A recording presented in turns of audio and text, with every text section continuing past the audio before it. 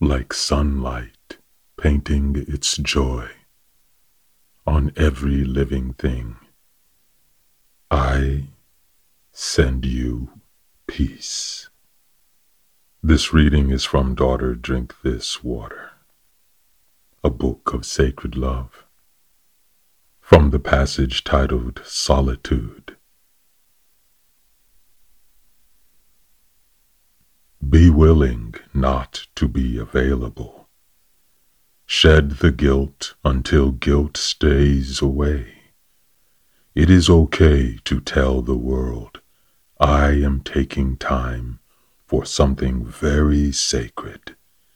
I am birthing myself once more. Who are you to require an audience to your life? You were created in the private mystery of a miracle. Be content to exist. Yes, even in solitude, especially in solitude, for that was how you began. It was when you were most present and fulfilled.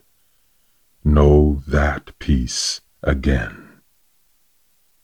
Inside of you is a garden, a profound inner reality. Spend your life there. Nurture it.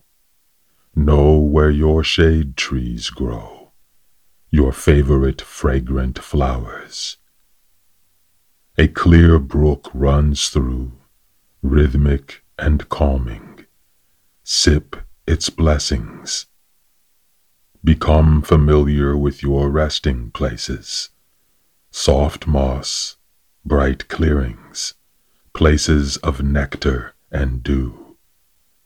Parts of your interior are filled with birdsong, others with reminders of what you came here for. Live a rich and continuous inner life.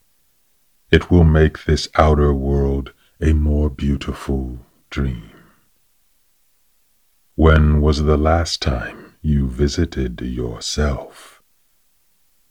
Your shade spots and remote nooks of soul. The tiny growth sprouts still vulnerable.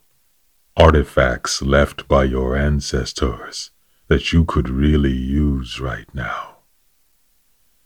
Deep pools of fear ready to evaporate if only you would wade in.